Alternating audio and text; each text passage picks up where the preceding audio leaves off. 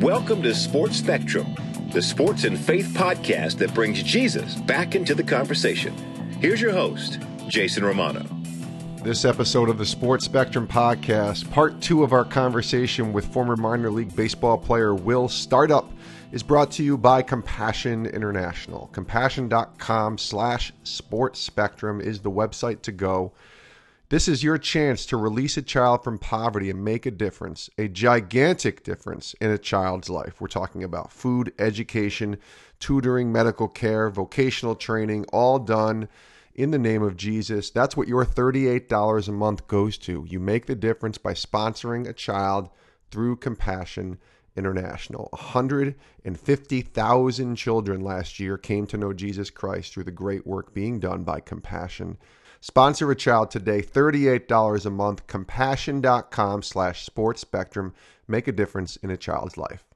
Today on the Sports Spectrum podcast, part 2 of our conversation with former minor league baseball player Will Startup. Now, Will was selected by the Braves in the 5th round of the 2005 MLB Amateur Draft and played 10 years in the minor leagues from 2005 to 2014, making it as high as AAA, but never making it to the majors as a pitcher.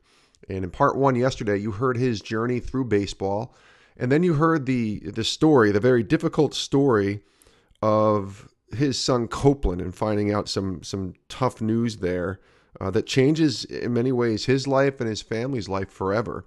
And so that was yesterday in part 1. Today in part 2, we pick up the conversation on Copeland and what it's like dealing with difficult news as a dad, trusting in God through that process. And Will is very emotional in this interview, and you just feel for him, and you understand not only the emotions that he has towards the situation and how much he loves his son, you can just sense that, but how much he loves God and how Christ has really made a difference in this guy's life. And then we have some fun. We go back to the baseball field and we realize that Will actually did make his major league debut in 2018, but in a different way. Not exactly in the way that you would think a former minor league player, would make his major league baseball debut. And so that's a really great story. Take a listen here. I think you guys will really enjoy hearing part 2 of our conversation with Will Startup, former minor league baseball player, on the Sports Spectrum podcast. Take a listen.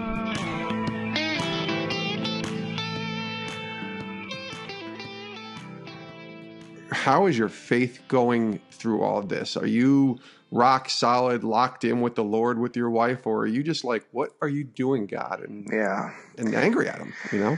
Oh, well, let's see here. Number one, I do find myself more of a glass half full optimist. Try to make the most out of every situation, the best of things. And the gratitude that I felt for him being alive was my hope, was the hope that God gave me. He was unresponsive. I mean, he was sedated. He had, he was intubated. He had a breathing tube down his throat. He had so many things, IVs and cords. I couldn't, over 40 days, I kind of felt like a doctor, getting educated on everything. But, friends come in and out. And when I say he was there for 40 days, my wife, Loren, and I were there for 40 days. We slept on the bench, not the bed. And there were many nights that I was just on the cold, hard floor, and I wound up blogging a lot through this experience.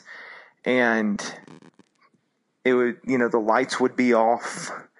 I don't even know what time it would be, and I would just hear the drips from the medicines, from other things. I'd hear the beeps of the machines, and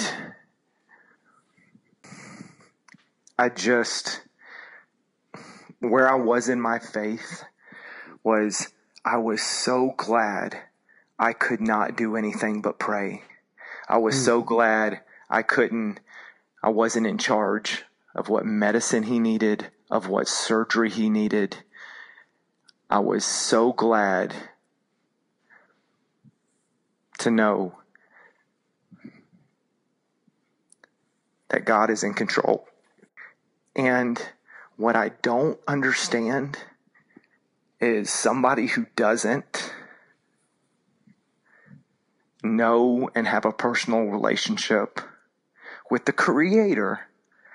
I don't know how you can handle those situations on your own. I don't know, because I'm not strong enough. I don't know anybody else who can be perfectly strong enough. I was so thankful. And there's so many stories in those 40 days. There was another occurrence that happened that, to be honest, I think I should, for the sake of making God known, there was a moment when I don't know if it was after 20 days, an inpatient or whatever it was, we moved to a different unit, to a different building, and we started his rehab process. He still couldn't stand, he couldn't do anything, but the first day after his rehab schedule, I think it wore him completely out. And it seemed to be a normal night. We had the family there, but he took a turn, and his health took a turn. And it was the kind of turn where all the doctors are immediately called into the room, all the nurses. And I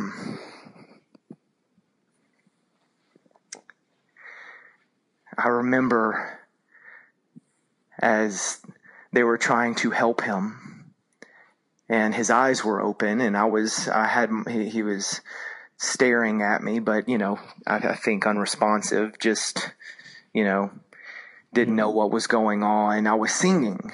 I decided to sing. And at the time, God had given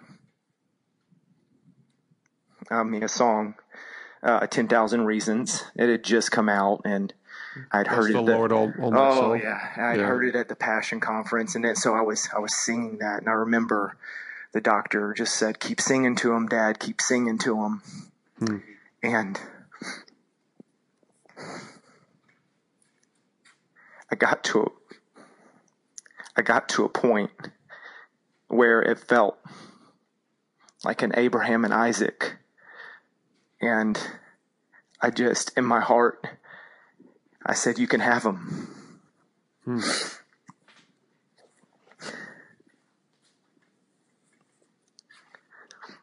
So,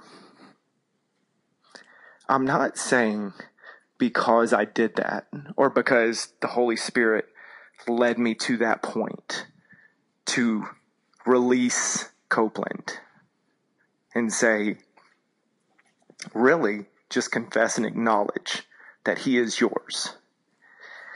I think it was at that moment that I learned, and my wife learned, something that it might take parents, having their children get married off and have an empty house to realize, I think, maybe how much of a blessing kids are. Yeah. And that he gives them to us so that we can steward them. Ultimately, they are his. And that's the most important thing. But that's right. To this day, it's been tough parenting an almost 8-year-old with his 4-year-old sister. We're we haven't even gotten to that part. Oh my goodness. You add in a 4-year-old sister now too, right? Just to jump to current day, it is. I'm starting to understand how tough it is to parent. But there are days, and mainly most days, where we understand what it is to soak in your kids. Grades. It's not that they don't matter. It's just not that important. A lot of the things is like, how do you love people well? How do you love your kids well as they go through life? And the same thing for your spouse. And the same can be said for your friends, just all different things. But that was such a powerful moment in my life that will be one of the biggest faith markers, is where I knew I could totally trust God in Copeland's life or in his death. Let me ask you this, Will, and there's a lot more we could do. I want to be sensitive to time here. Sure. How's he doing now? He's still alive, obviously, and you mentioned 8-year-old Copeland. So give me the short version of how he's doing now and got through, obviously. He's still alive. He is, oh my goodness. Let's see here. So in early August, he had his pacemaker defibrillator, his original unit that they installed during that time. Right. The same doctor put his new one in. So he's got a new pacemaker defibrillator. He is in the 2nd grade. And, I think from the event, Copeland looks totally normal on the outside. 100% like an 8-year-old boy. Yeah. You wouldn't know any differently. He is special on the inside. And I do think because of the event that happened to him early in his life, I think he'll face some challenges, when it comes to school and things like that. So, we're doing homework every single night. It's a challenge, but he is a smart kid, but he's a creator, whether it be Legos, whether he gets permission to take my phone and he makes an episode of Copeland Live. I wake up sometimes in the morning to find tons of pictures of me sleeping in my bed. And I'm like, what? How did this happen? He is just, man, without a doubt. And no surprise, he is my favorite little boy in the whole world. Yeah. I love spending time with him. The things that come out of his mouth blow me away. My daughter, she turned 4 recently, and the night right before she turned 4 years old, I said, Afton, her name's Afton. Afton, what would you want to tell your 21-year-old self, in the future? And she didn't comprehend it too well, but she wound up saying, she wanted to ask herself, so how are your knees doing? And I don't know where that came from, but I loved it. That's so and good. Then Copeland was sitting on the couch kind of reading a book, and I said, Copeland, what do you want to tell Afton? When she looks at this video when she's 21 years old, what do you want to tell her? And boy, his wheels started going, and he kind of, his words kind of were a little bit faster than his brain. And I said, I just had to repeat the question. Yeah. And he said this, it just blew me away. He said, Afton, I might not be there when you see this, but wherever you go in life, I want you to know God's going to be there. Wow. It's so awesome. It's just awesome. Yeah, it went from being very silly to a very powerful moment. Because in my mind, that could be true in a matter of ways. I think how he meant it was, when you're watching this video, who knows? He might be in a different state, or he might be in college, but it could be true in a matter of ways. And it just, man, God can speak so clearly through your children sometimes. Yes.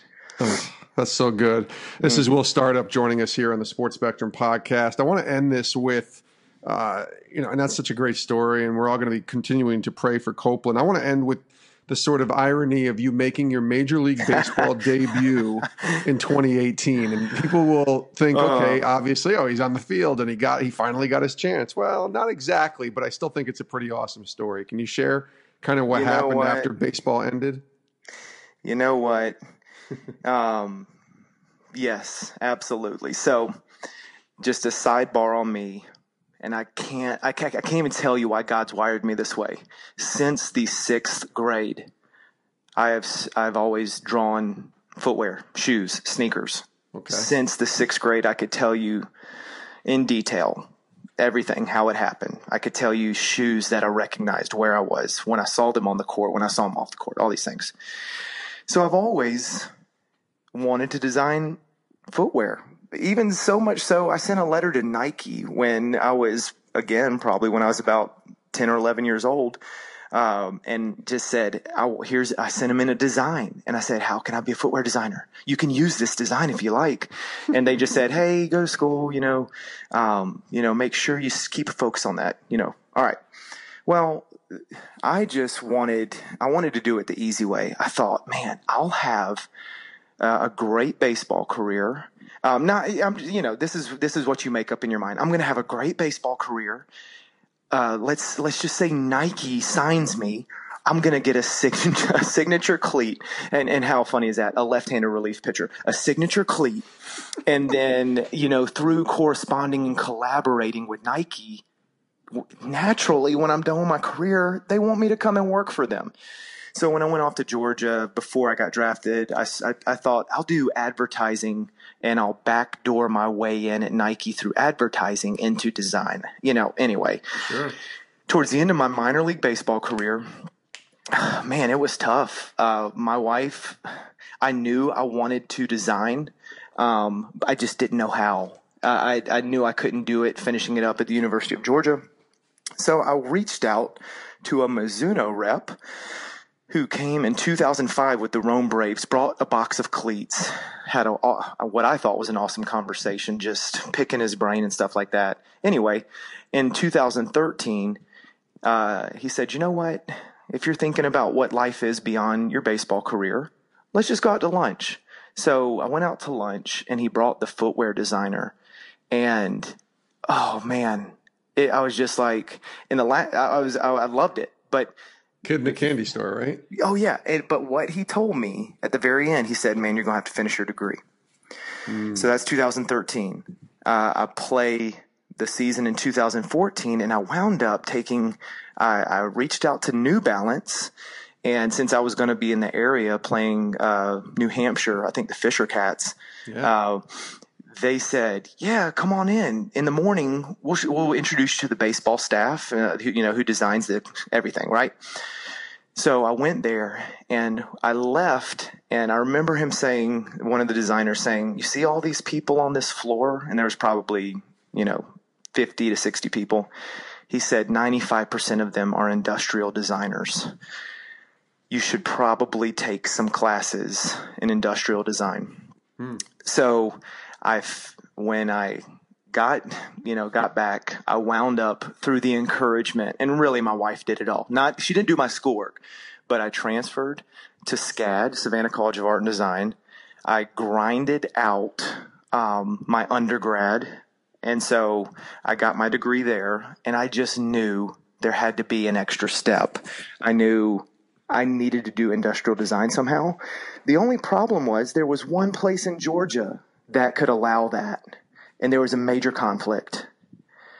It was the Georgia Tech Yellow Jackets. It was the hated rival of the Georgia Bulldogs. So anyway, those guys are way too smart. They're out of my league. So it's a total miracle that God, I don't know how he did it because he's all powerful, but he got me into Georgia Tech, and I went into the master's program for industrial design.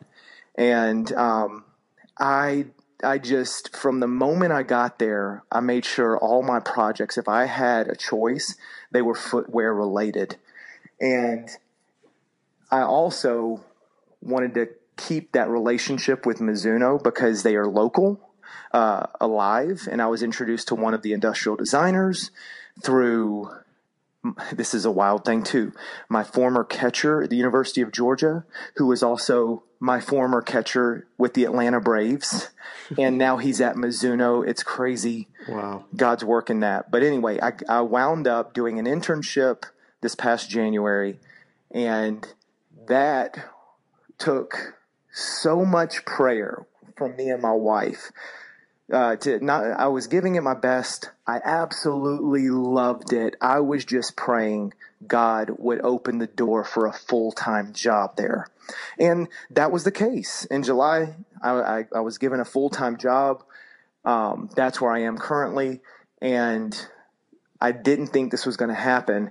But again, my former catcher, his name's Clint. He came up to me and he said, listen, we want to do something. We've never done this before, but we want to give our players under contract, our big league guys, a special cleat for the players weekend. That's right. Do you know anybody who can do that? And I was like, yes, I know somebody. I was like, and that's what, when I was in the minor leagues, I would do anything to make my cleats look different. If it was blacking out the logo, anything. I spray painted, basically, and customized. So I had confidence, almost full confidence. Of course, in the back of your mind, you always wonder, but I committed to that. And since that wasn't my full-time responsibility at work, I had to do that. And willingly I did this, that whole side project. I had 21 cleats to customize in 40 days. And for the last 3 weeks, because I was trying to meet a deadline, the earliest I went to bed was 2 a.m. And 2 a.m. and paint fumes in your basement with the doors and windows open is not recommended. I mean, but that is the story. One of my favorite things about that, and I feel like I don't mind saying it in this, medium, is what I did during that time. There's a couple other cool stories we can tell later. But as I would customize those cleats, each cleat would take about 5 hours a night. So I'd get home from work, help put the kids to bed, and go straight to customizing. And it was incredible time to pray for the player that would be receiving those cleats, that it would mean something to them. So probably my favorite thing that had nothing to do with the actual appearance of the cleat was I wrote each one a handwritten letter. And of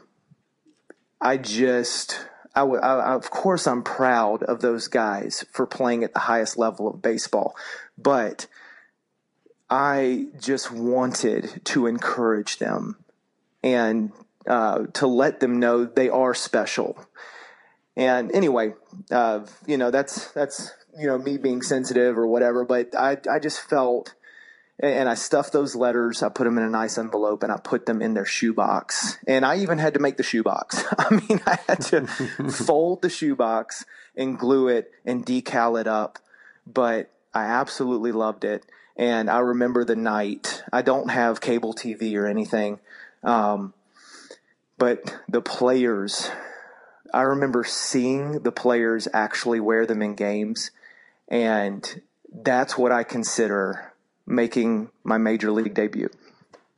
I mean, that's awesome. I love that story because it's, like I said in the very beginning when we were first talking, your story isn't that lived happily ever after baseball story from a worldly perspective, but it comes around completely full circle to the point where you're now designing the shoes, the cleats that these guys are wearing on a Major League Baseball field. I love that story. Well, I want to be sensitive again to time, but let me ask you this to close real quick here. What have you been learning from God now, where everything has, your son's 8, you have a daughter who's 4, you're designing shoes and almost living this dream, this sort of second dream job, if you will, not playing baseball, but designing shoes.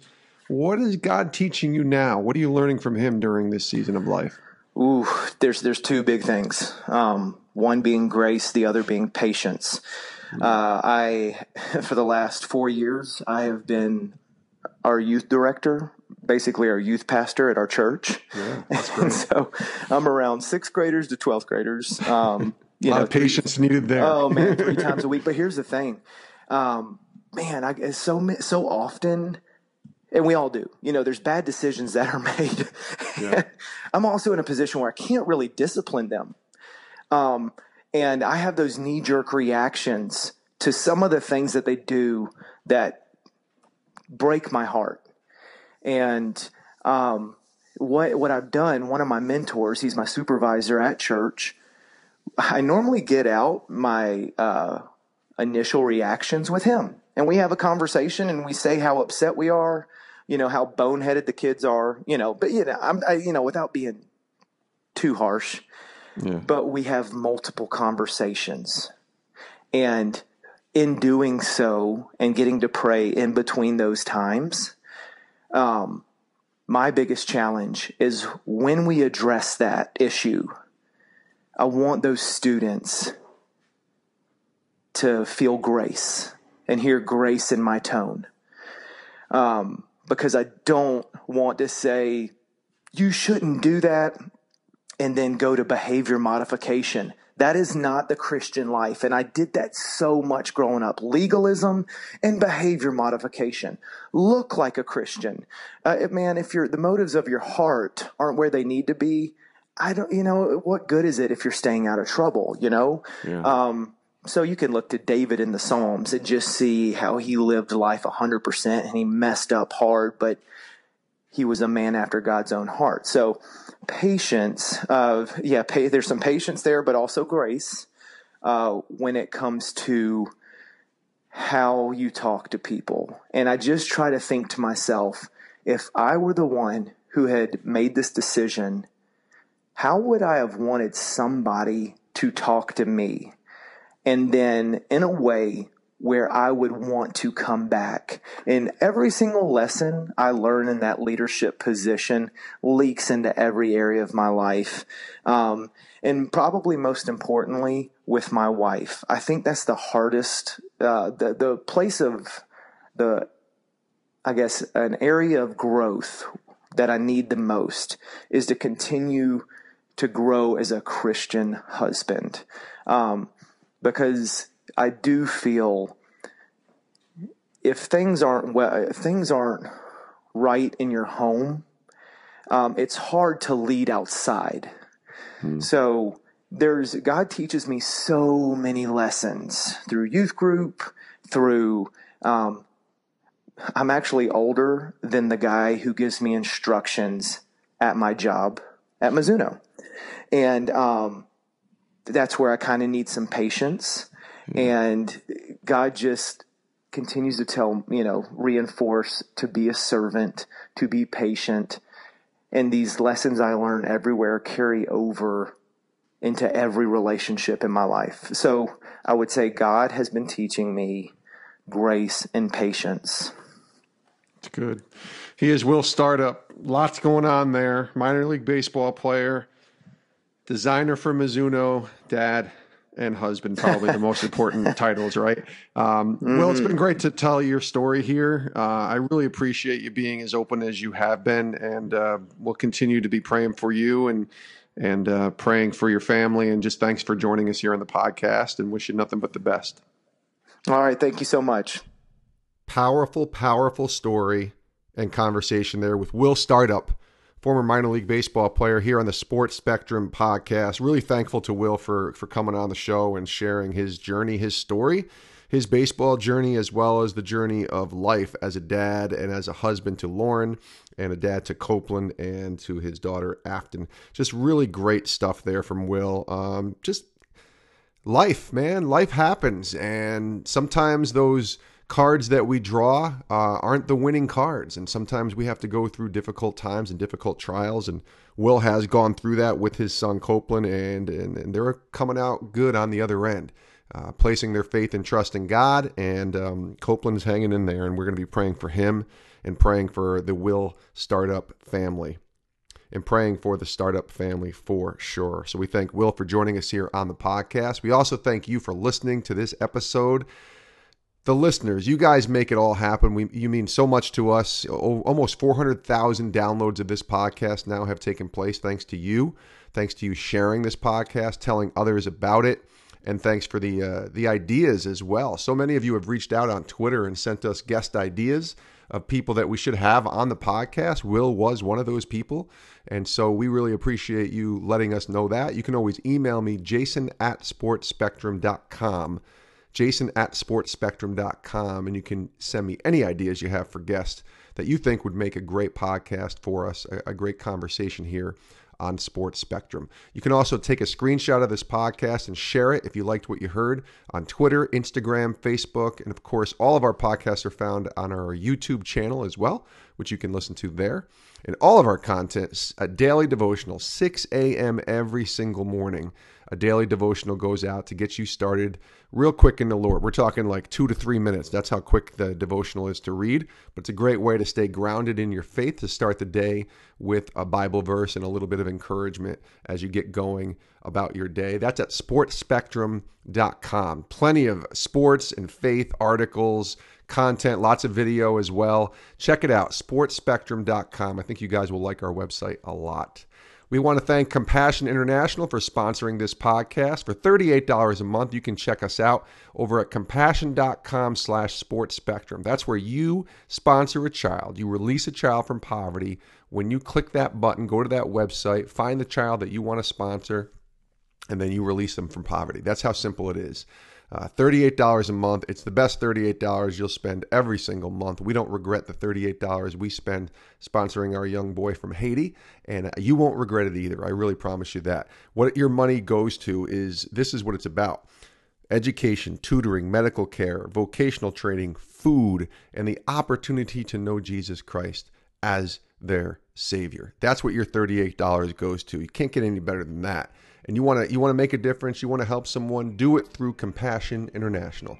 Go to compassion.com/sportspectrum and sponsor a child today. Thanks for listening to this episode of the podcast. We'll see you next time. We appreciate all of you for tuning in. This is Sports Spectrum. Have a great rest of your day.